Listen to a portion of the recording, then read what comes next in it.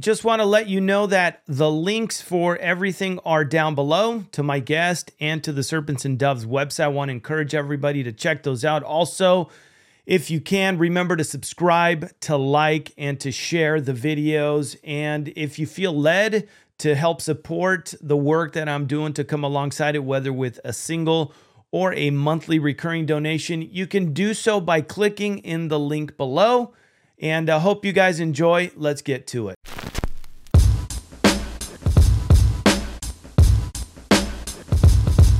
The Serpents and Doves Offhand Podcast. What is going on, family? Okay, we are back for part two with, again, strapping young man right here. We have got Jerry Robinson. By the way, Jerry, I'm going to bring both of us up. That is a cool name, Robinson. I mean, I know, I'm sure you've gotten this a million times, but you seem like you should be more of a motivational speaker, right, with that name. And you've got the voice. You know what? I was going to say that in the first podcast. You've got that, the podcasting radio voice. Has anyone ever told you that? Because you really do. I've heard I have a face for radio. I don't know what that means, but no. You've got it both, man. You got the whole package, man. No. You got the face and you've got, yeah. You definitely do. Now, again, thank you so much for doing part two. I'm excited because today, folks, family, we are going to be talking about cryptocurrency and CBDCs, and don't panic because things aren't going to go crazy, all right? So, listen, before we get started, I want to tell everybody, if you missed part one, I would encourage you, go check part one because Jerry goes through his websites. Yes, websites. There's a couple of them. There's a lot of free resources. He goes through one of those. But before we get cracking, Jerry, what I'd love to do is just really quick, briefly, tell us about this book. It is fabulous. If you don't mind, spend a couple minutes talking about it, and then we'll get cracking. You bet. Bankruptcy of Our Nation is a comprehensive book that really explains the problems that are facing America's economy. Now, many people think they know what the problems are. They say, well, they're spending too much money, or the national debt's too high. Well, those are symptoms of the problem, but not the real problem. We have real fundamental foundational problems, and we go into great detail to discuss those in the first half of the book. Fortunately, we don't dwell entirely just on the problem. We spend the last half of the book getting into solutions, and not solutions for government, because we don't think they're going to listen to anything we say. Instead, what we're going to do is we're going to give solutions to the individual reader. So this book is jam-packed, as you well know, Pablo, with lots of solutions, things that you can do, personal things, personal steps you can take. Our 5 levels of financial freedom, how to break free financially, 21 different income streams that you can create both now and in retirement. Many people, the biggest problem they have is they don't have enough income. Others, they have enough income, but they don't save enough. Others, they have all that fine, but they don't invest. So they're never really getting ahead of the curve. So no matter where you are in your financial walk, this book is designed to really help you understand what's really going on, but then also to then have real strategies that you can apply in your own life that'll help you weather the storm, but not just that, thrive. And we've seen a lot of people helped by this book. And then, of course, our website, followthemoney.com, is a great place to go to follow up. We have free podcasts there and all kinds of materials there that you can check out. And for those who want to go even deeper and say, I really want to get a intense financial education, I really want to do this. Well, we have our own investing and trading club. So you can just click on the plans and pricing and become a part of our global community. We have thousands of members all over the world, and we'd love to have you be a part of our membership, be a part of our community, and we're here to help. So if you have financial questions, financial concerns, and you want a community of people who are like-minded, who want to help you succeed, you found it, followthemoney.com. Yeah. And the book, Bankruptcy of Our Nation, is a great place to start. Absolutely. I got that book back when it originally came out. Now it's been revised and expanded, and family, it's a great book. Great book. So Jerry, let's get cracking, shall we? Let's do this. Listen, I want to spend time right now in part two, just strictly talking about cryptocurrencies and CBDCs. So We're going to take the next 40, 45 minutes and just dive into that. Now, you mentioned in part one how as you were thinking about the book and formulating the book in your mind, you were writing it, there was somebody else who we still don't have a face to the name, right? But there was somebody else thinking about something along the same lines, but using different methods and different means. You were doing a book. Talk to us about what this other person was doing and tell us a bit about what that is. Yeah.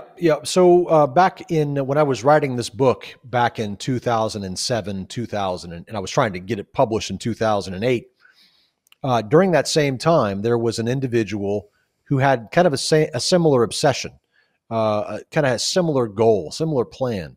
Except instead of writing a book and trying to help people, in the church, he was trying to create a new monetary system that would counteract all of the negatives in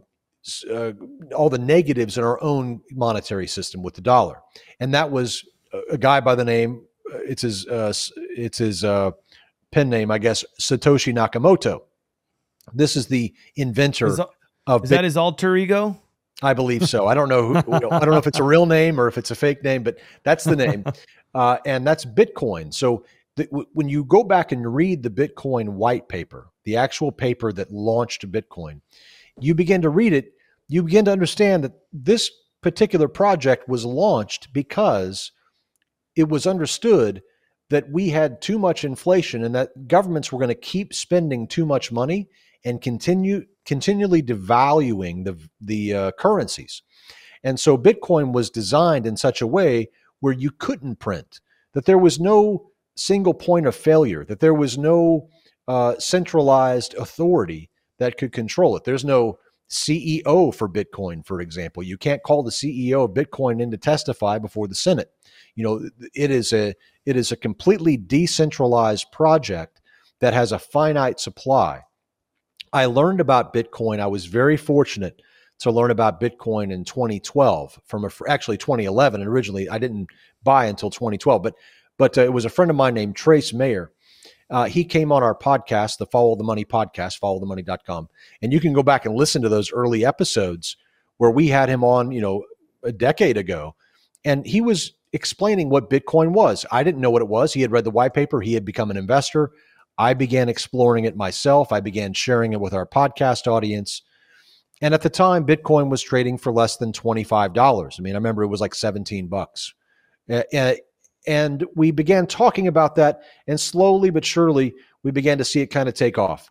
Many people, because we adopted Bitcoin and because we began buying Bitcoin so early and began talking about it, it kind of became old news to us. But for many people, Bitcoin is something that they still haven't really dealt with. They still maybe have never bought one. Yeah. They're not familiar with what it is. It seems a little sneaky. It seems a little strange. They're not sure. But we're slowly seeing more and more people come online and say, okay, I think I understand what this is.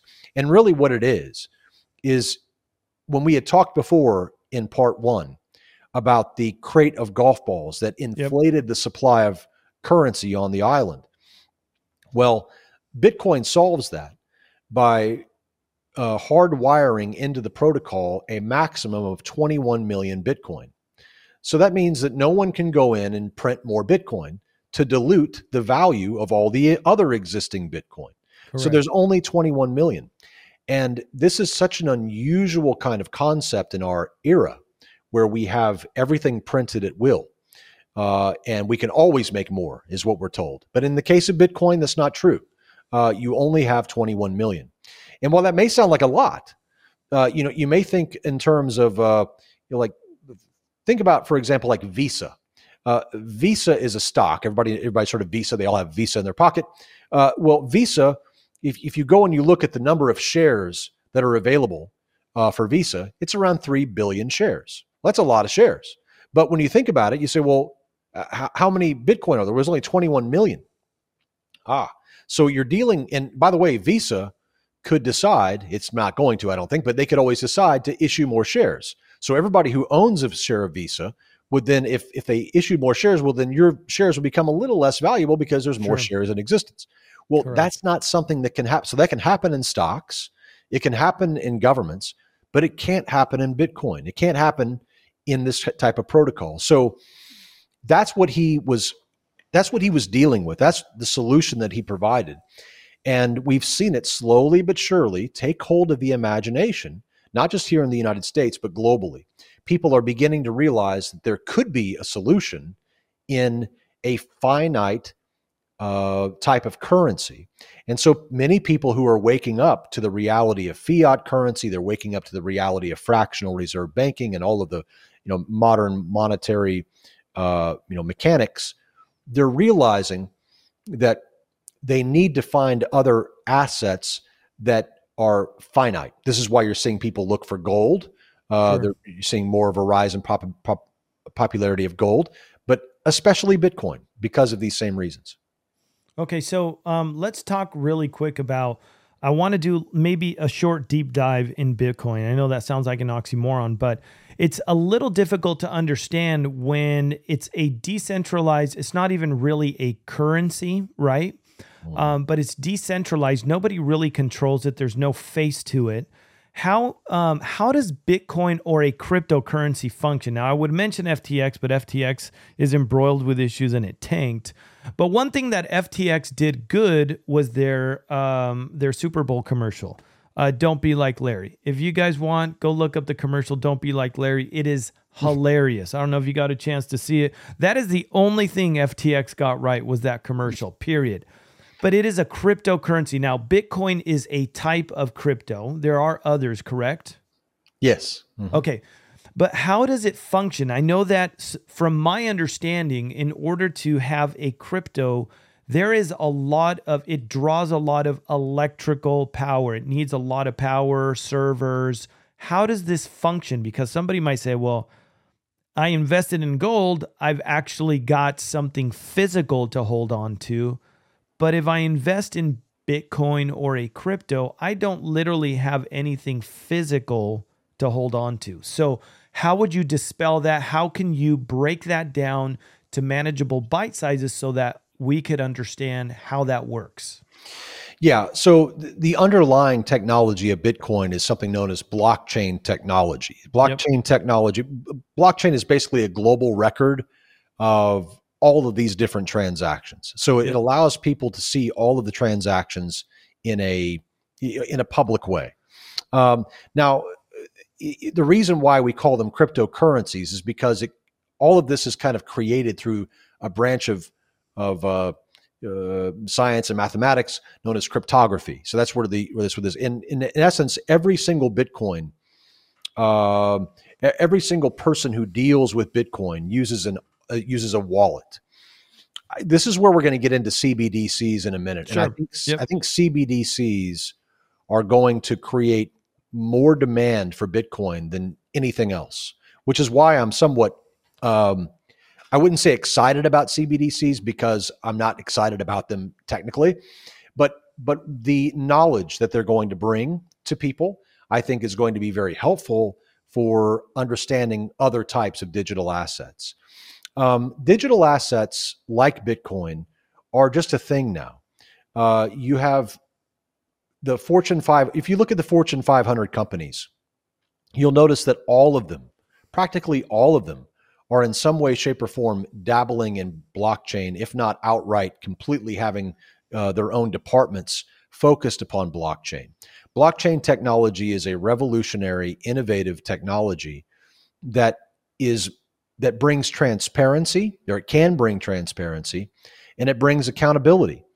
Well, this is one of the reasons why Washington is fearful of Bitcoin. And we knew early on, when we understood what Bitcoin was, when you read the white paper, you realize this is not something that the governments are going to warm up to very quickly, because what it does is it makes everything transparent. Now, for a government, especially a corrupt government who likes to traffic in the dark and who likes to hide its actions. For example, our Pentagon here in the United States I don't think it's ever passed an audit. Okay. Yep. Now, if you put everything the Pentagon does, all of the transactions on a blockchain, then you would be able to see, the public would be able to see, this is what's happening with the money that is being extracted from the public and being used at the Pentagon. It's a public ledger. It's a public ledger, right? And so triple entry bookkeeping. I mean, it's beyond anything that we've seen, and it allows for transparency in a way that is very powerful. But this is something that the powers that be don't want. They like the idea of being able to keep things hidden. They don't want everybody knowing everything about where the money's going.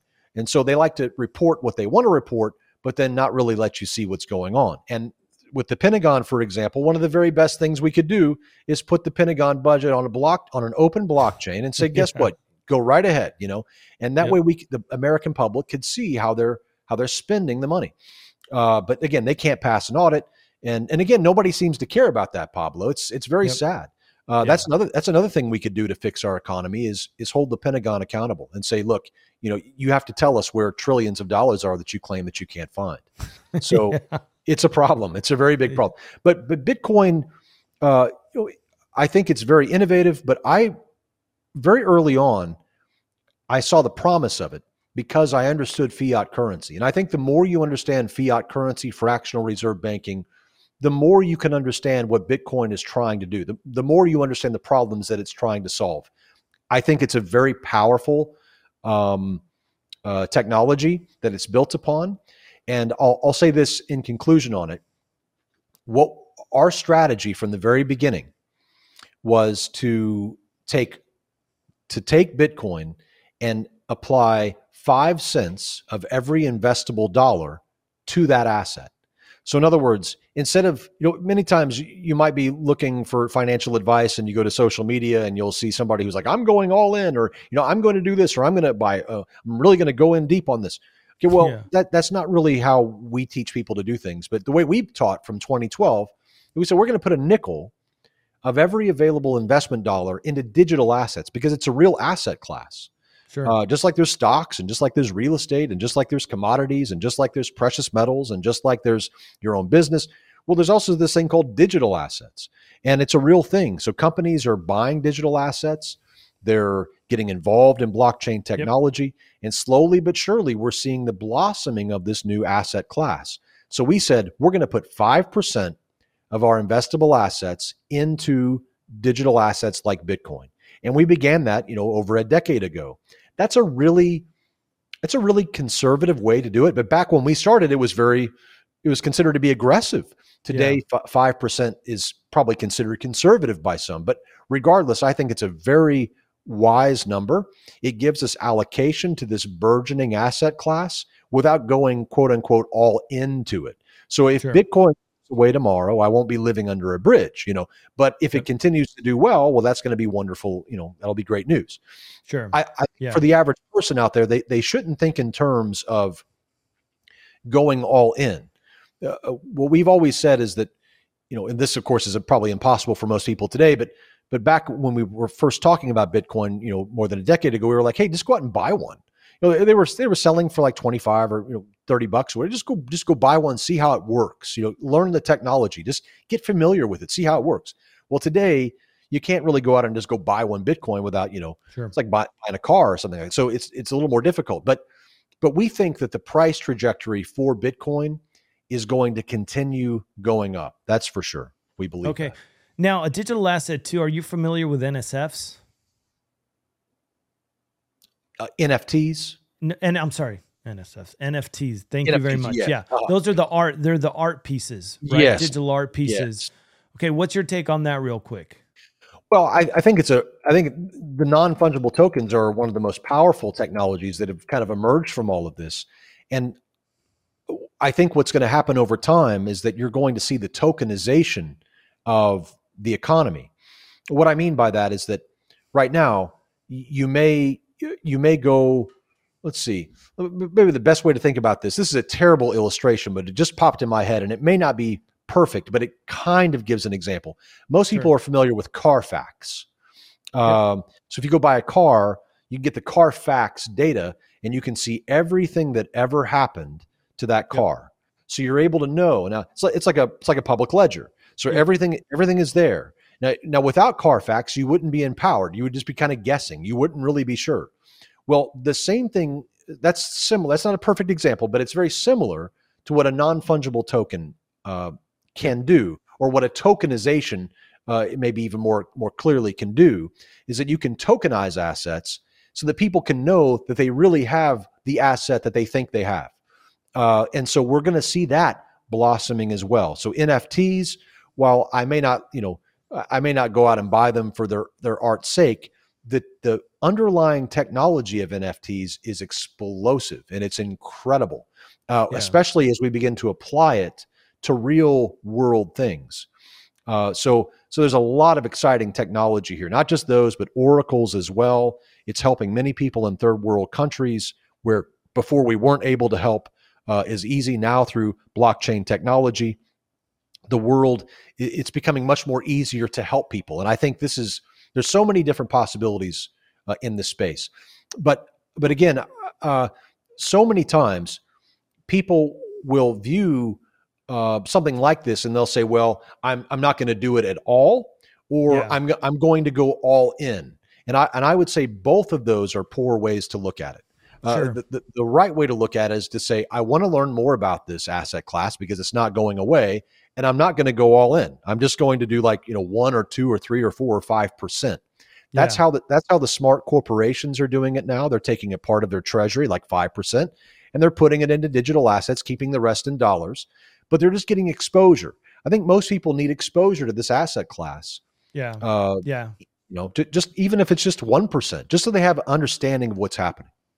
Okay, so which begs the next question. Let's dive into right now, because again, there are different cryptos, but let's talk about the whole notion of central bank digital currencies, because I think that's on a lot of people's minds. I know I get a lot of people that write in, and they're concerned. They hear a lot of talk of, the dollar's going to tank. We're going to go to a CBDC tomorrow, and you're going to be living under a bridge by next week. And so there's a lot of anxiety, there's a lot of fear. And I can understand, when we read scripture, we read the end times, we associate these things, but there's still a lot of groundwork that has to be laid. So what I'd like to do right now is just quickly and again, we're going to run out of time quick, which is fine, but talk to us about this whole notion of why now a central bank digital currency. Obviously, we know that there is a lot of control factor there. There's traceability to every transaction. The government can pretty much do whatever it wants with a central bank digital currency. So in my estimation, there's less accountability in a government with a CBDC. But if you think otherwise, I would love to hear your take on a CBDC. And then after we're done with that, let's just take a quick, as we're talking about that, I want to talk about FedNow.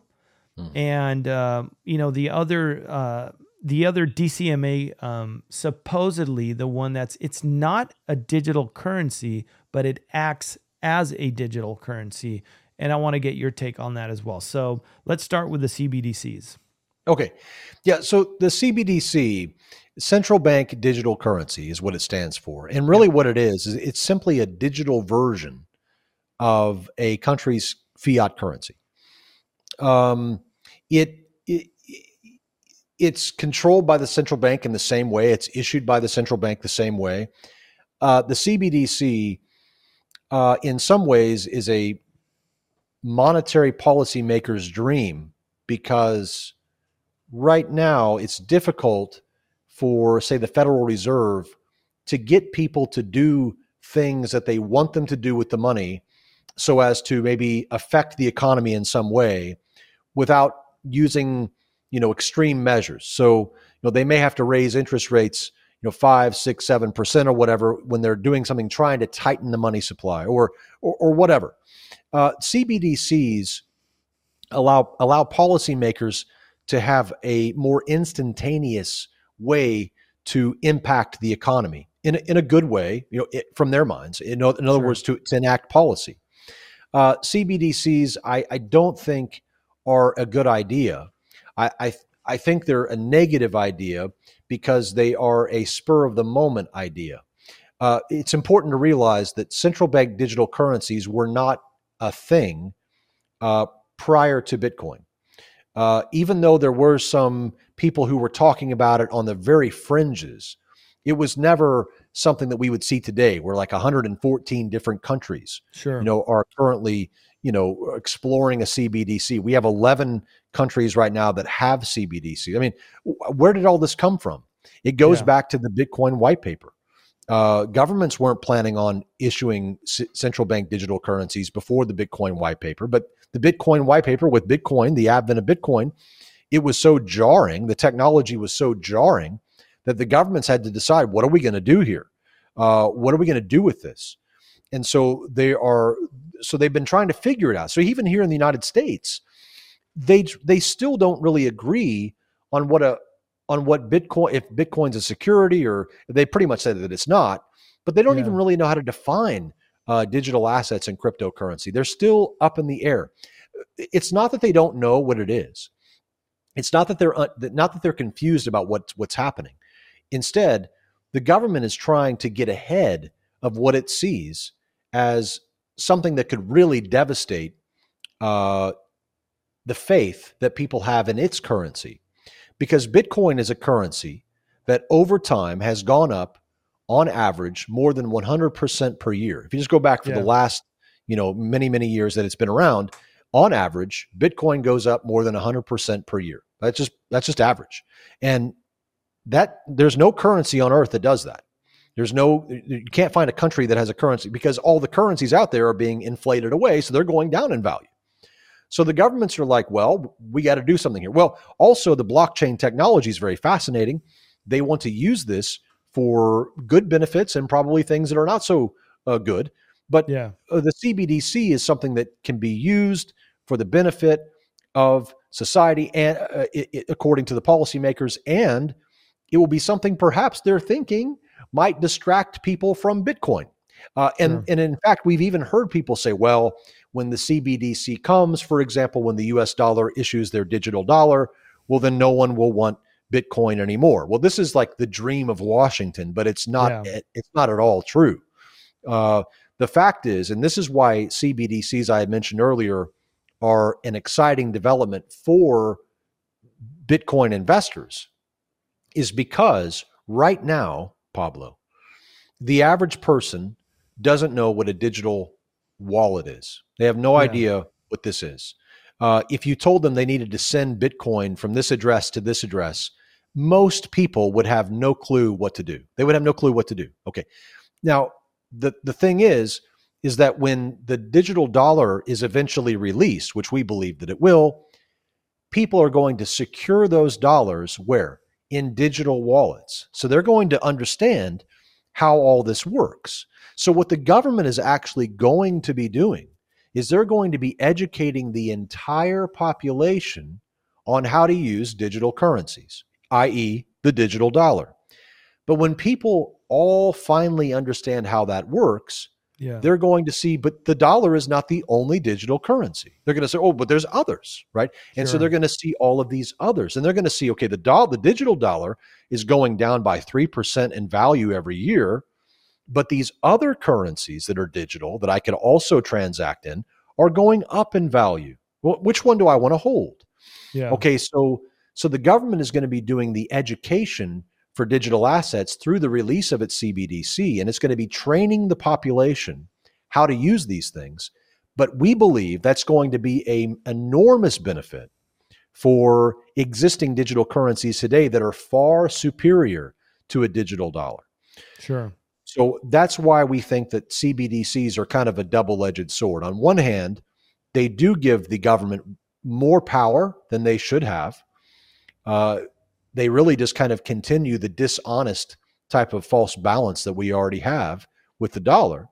But on the other hand, they're going to be teaching people how to transact in digital assets.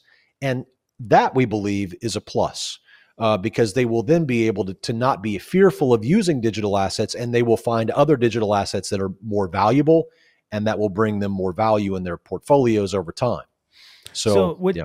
Let me ask you a question. Do you think that they would enact a digital currency and say you can't use the digital currency to buy another digital currency? Do you think that might be, I don't know, I'm thinking control, because I think one of the reasons why the digital currency they want to enact that is it's easy to control a society based on a digital currency. Well, you know what? You can't buy that. You can't do this. If you do this, you get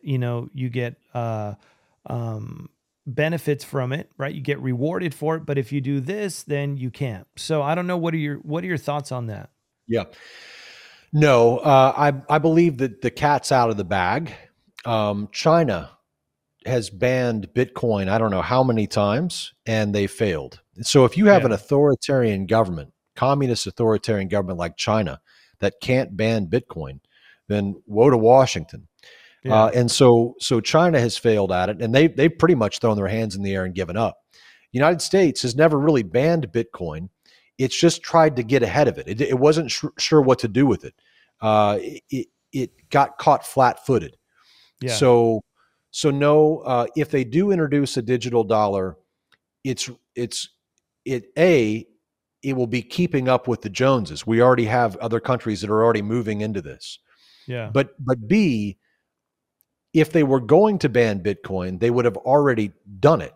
They could have killed this thing early on if they wanted to, but in reality, they really couldn't have killed it. Sure.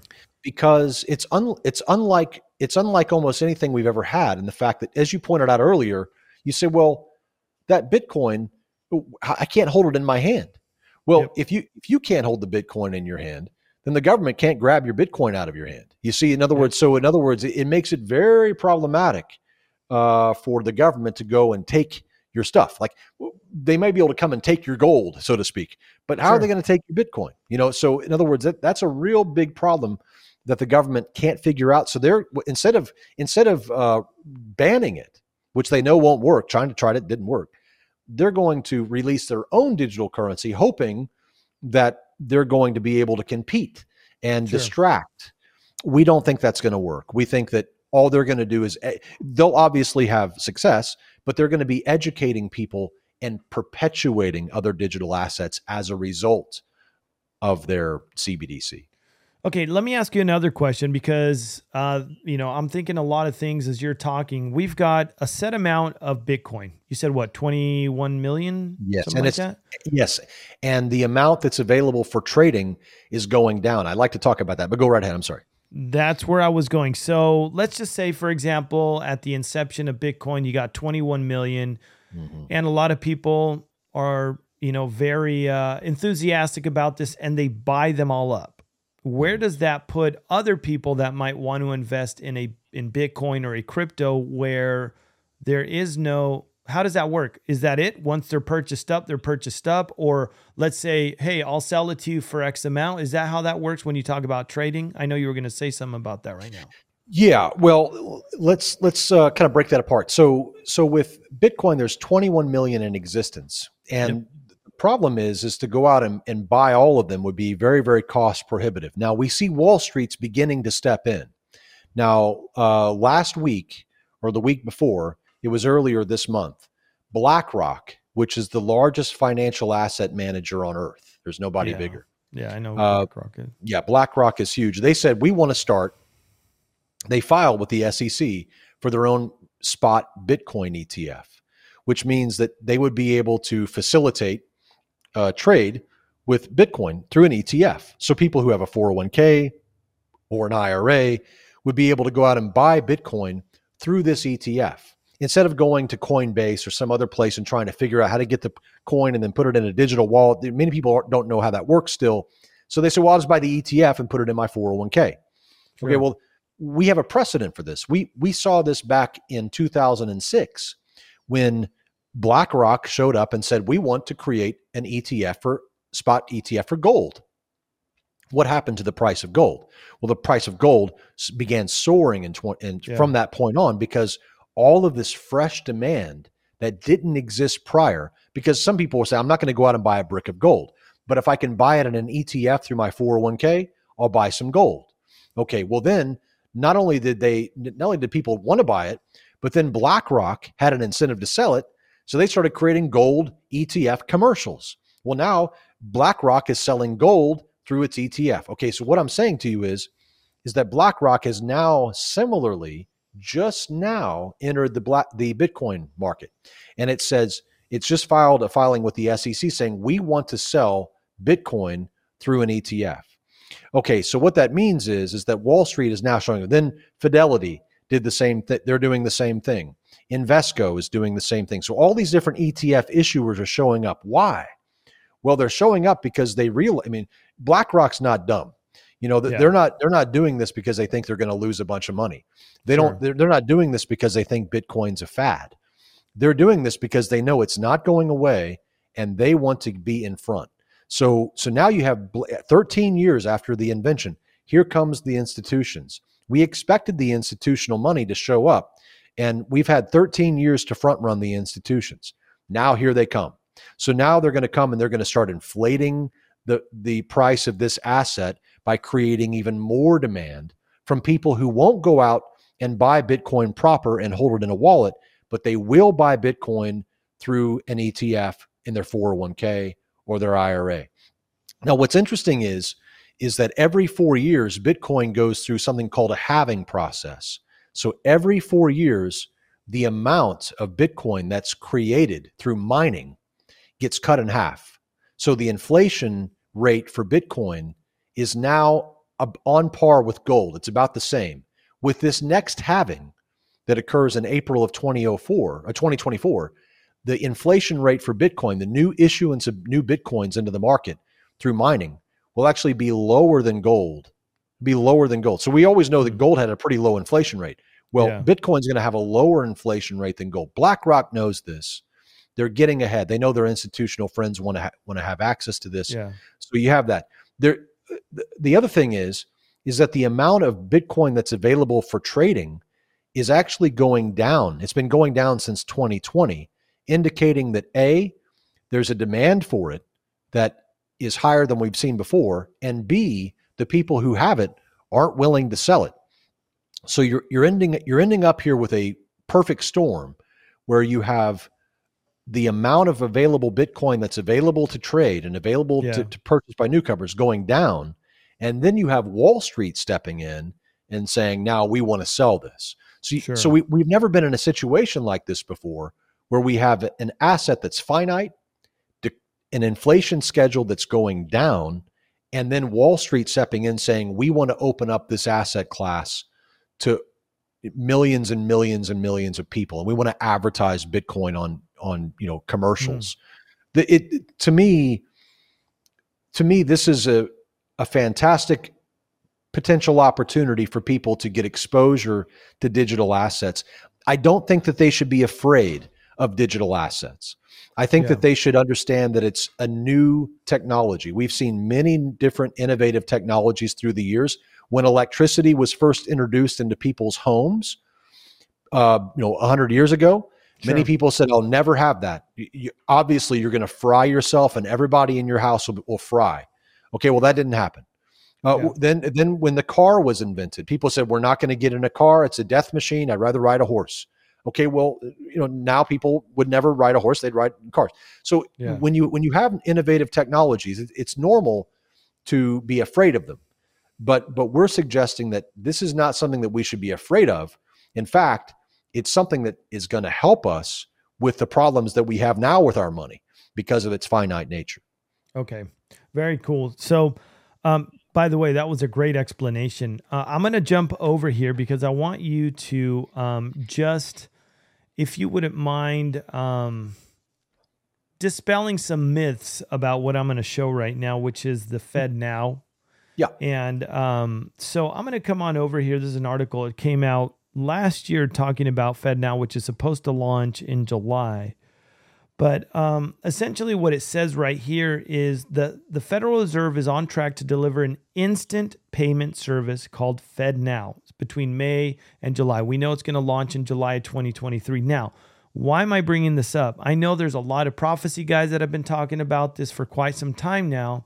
But the reason why I want you to talk into this, because there's a difference between Fed Now as an instant payment service, right? Because that seems to be the case here, as it says here, will transform the way everyday payments are made throughout the economy, bringing substantial gains to households and businesses through the availability to send instant payments at any time on any day without essentially without having to wait.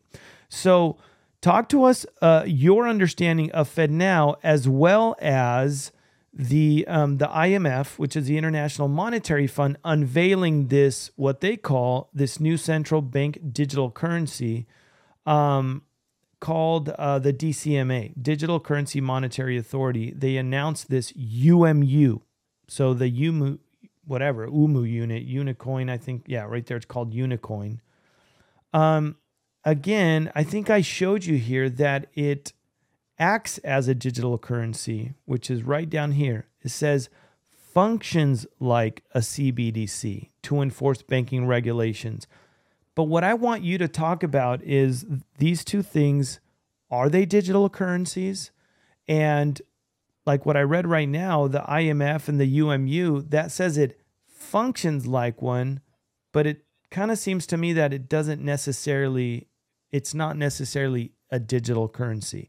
So talk to us about, okay, this is just an instant payment method, FedNow, versus the UMU being like a CBDC, because those seem different to me.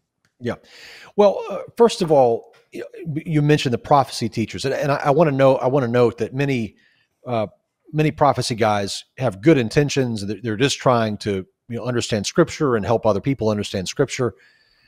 Sadly, I've seen sometimes that they will kind of move into places where they don't have a lot of expertise, and then they might confuse people, and then maybe even scare people unnecessarily. Yeah. And I think that's what's happened here. So like the FedNow, for example, this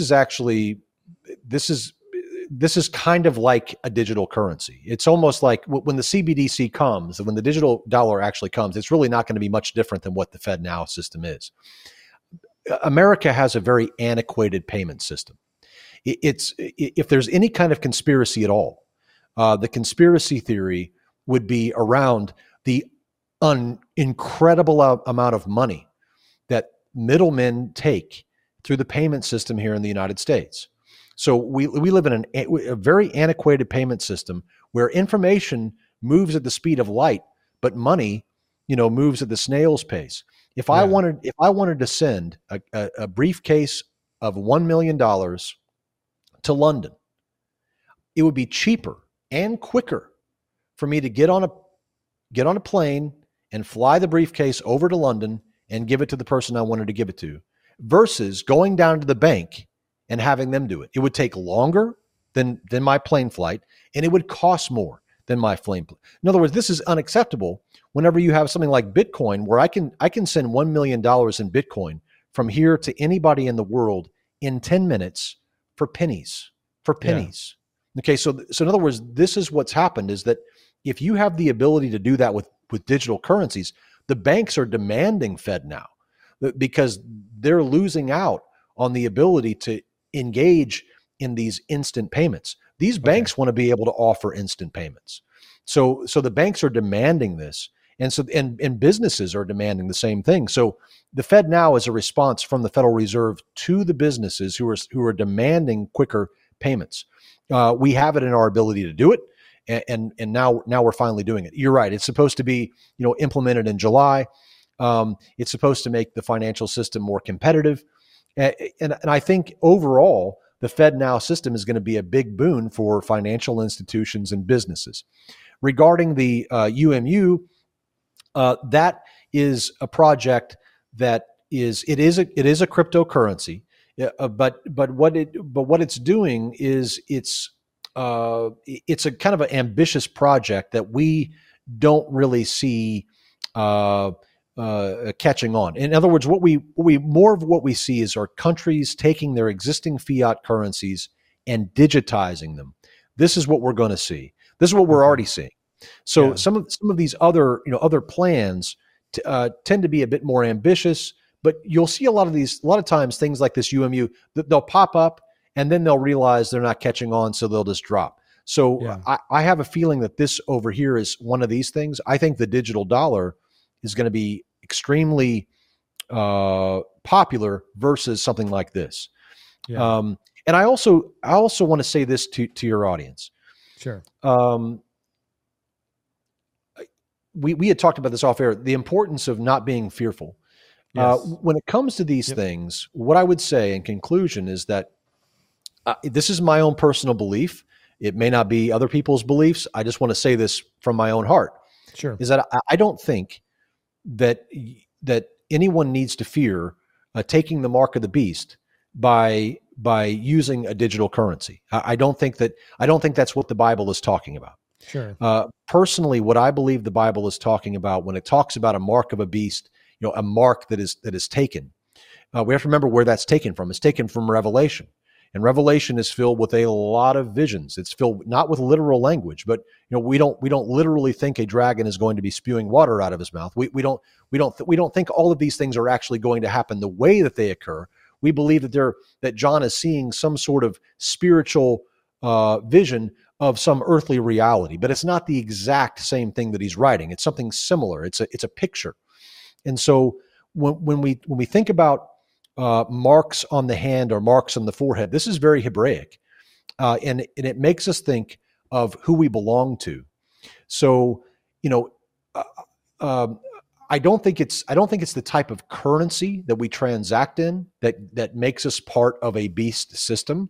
I think it's who we belong to spiritually that makes us part of that. So I would want to dispel ideas that it's some sort of specific currency that you use that then causes you to go to hell or something like that. Instead of that, realizing that it's much, much, much deeper than that. It has much more to do with your heart and your soul than some tangible currency or some intangible currency that you're using. So, so what I would say is that the best way to view all of this is that the government wants more power. That's the way that they've always been. They've always wanted more power, and they're trying to do all of this within the confines of a new technology that has them on their heels. So they're playing catch up. They're going to make mistakes along the way, and I think probably within the next 20 years, all of us will be using a digital form of our currencies, no matter what country we live in, and it will make things faster. It will make things more efficient. It will make things cheaper, but it will come at a cost in the fact that the government will have more power over the currency. That's not really something we want, but there's an opt-out provision. If you don't want to be a part of that, you can always do something else. We've talked about Bitcoin. We've talked about other off-ramps that people can take. And that's what's nice about it. It's not just a digital dollar. It's a digital dollar or Bitcoin, or Ethereum or one of these many other digital assets that are out there. So we have a choice. We have a choice. Yeah. Okay. So I'm only going to ask you one last question before I do. I'm going to, probably put my 2 cents in here. So, the way I see Book of Revelation, right? There is some symbolism to the Book of Revelation. And I love the golden rule of biblical interpretation, which is if the text makes plain sense, seek no other sense, lest you come up with nonsense. So we know where in the Book of Revelation there is some symbolism, and where it's meant to be literal, we take it literally, right? So for example, I believe the mark of the beast is going to be a literal mark of the beast. What is it going to look like? I don't know. I have no idea. I've oftentimes said, do I believe that we have the means and the technology to have something like that? Yes, 100%. But like you said too, using this form of currency does not mean that you're partaking of the beast system while we're still here on earth. And that's where I think we make the mistake in assuming, and this leads to my last question to you, because you got to go, and I want to make sure these are manageable podcasts for people to see. Here's the last question that I'm going to leave you with. A lot of people think that this, and it is all about essentially and ultimately, this is about control, but the groundwork has not been laid 100% yet for an entire global digital currency. I would love to get your take on where you see, again, I understand this is your opinion. I'm not holding your feet to the fire, but I'd love to get your take from a financial aspect. It seems to me that a lot of the pipe work still has to be laid in order for there to be an entire global digital currency. And I'm talking technologically, I'm talking fiscally, I'm talking politically, on all levels. What is your opinion on that? Because some folks think, I'm scared, I'm anxious, this is going to happen next week, or now in July, we got Fed now, and boom, everything's toast. Why don't you speak into that, and then we'll close out? Yes, I understand where you're coming from there. So what I would say on that front is you're absolutely correct. From a real life, real world view, the idea of a global currency is further off than almost anything I can imagine. The reason why it's so far off is not because we don't have the tools. It's not because we don't have the techniques. It's because it would require others to come under others. And if we see anything at all, as you did well, you went through the fiscal problems, the monetary issues, the geopolitical issues, and you start looking at every single one of these, you're going to discover that a global currency is almost incredibly difficult to imagine, especially in Asia.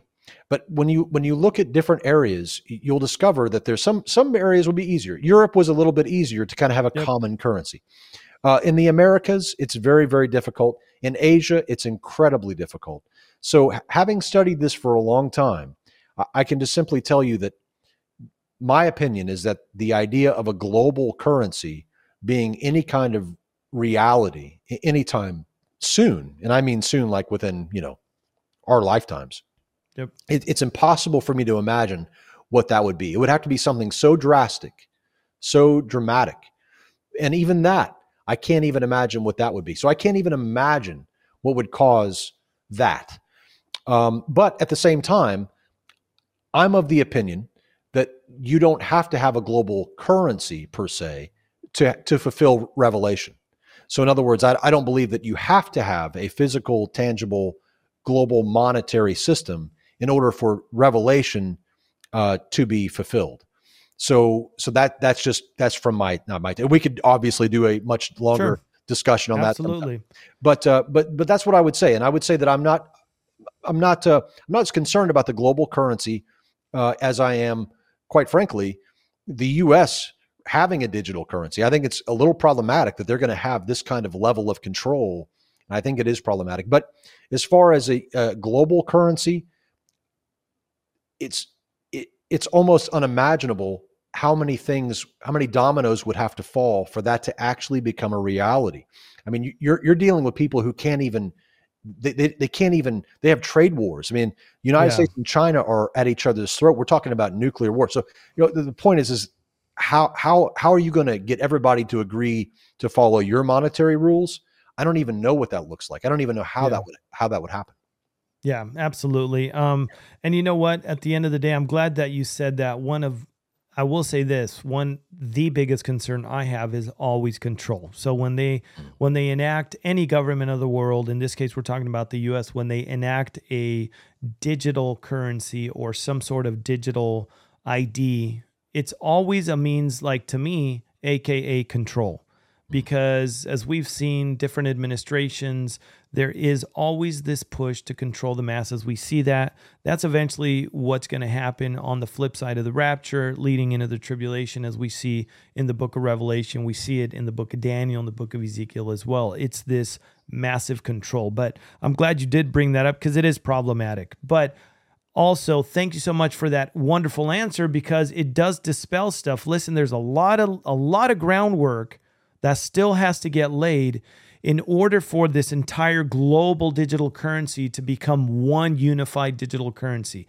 I mean, a lot of things have to fall in place, and it's not going to happen overnight. So, family, I want you guys to just don't be anxious. The Bible tells us, be anxious for nothing.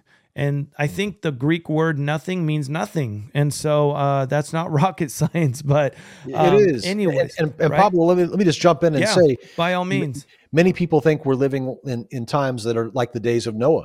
Well, what was Noah doing? Well, what were the people doing? Well, the people were very violent. The Bible says that the whole earth was filled with violence. Was Noah violent? We don't think so. It doesn't appear that he was violent. And secondly, Yeah. what was he doing? He was busy building something. So in other words, what I think the listener should be focused upon is, yeah, they see a lot of evil. They see a lot of violence around them. They see a lot of problems around them. But what they can be doing is busy, preparing. They can be busy taking care of their family. They can be busy coming up with solutions for their financial house and getting it in order. I think that's the very best thing. A lot of people will spend a lot of time focused upon things they can't change and ignoring all the things they can. That's what I would encourage people not to do.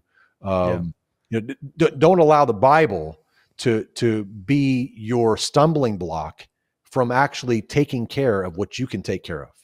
Yeah. And I think what you mean by that is we can get fixated on one thing and become so fearful about that one thing that, like I've said before, it paralyzes us. And I'll tell you, family, I've said this a million times, the thing we need to be doing above all things, because that's what the Lord called us to do, is to be sharing the message and the gospel of Jesus Christ with as many people as we can.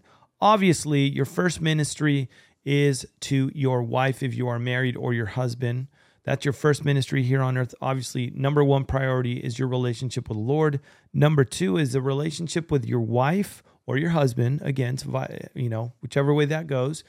And then third, your kids. If you have children, that's your third relationship, and then work. But above all that, the Lord told us, go. It was a commandment. Go, therefore, and make disciples of all nations. So whether you're at your job, whether you are with family, it doesn't matter where you're at. God will open doors for us to be able to share this hope that we have within us, the salvation that we have in Jesus Christ. He'll open those doors, and God's going to hold us accountable to what you did with that message. Did you share it? Were you faithful with the talents that He gave you to share the gospel of Jesus Christ where He put you? So listen, Jerry, man, this was great. I really, really enjoyed both parts. Thanks for being patient, brother. I really appreciate it. I really enjoyed it. Thank you, Pablo. Happy to do it anytime. Love to have you back. We're going to talk about different subjects, but family, again, I said in the first one, I say it all the time. I hope you guys were blessed, encouraged, and challenged. Remember, get into the Word of God. That's the most important thing, and get the Word of God into you. It's important we know the sword of the Spirit. We got to know the Word of God. Because this is the way that we don't become targets and victims of the devil's deceptions. Because there's a lot of deceptions happening around. In part one, that's how you opened up your book. Family, if you can, get your hand on Jerry's book. I will link all of his websites below. And Jerry, would you mind closing us out in prayer this time? Be honored.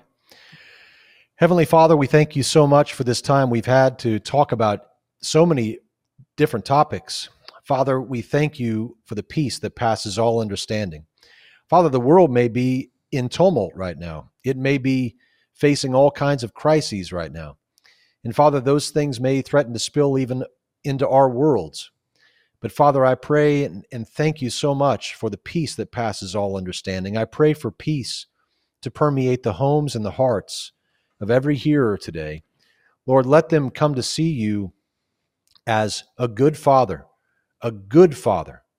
who loves them, who cares for them, who has their eye upon them, and who is constantly looking out for their good.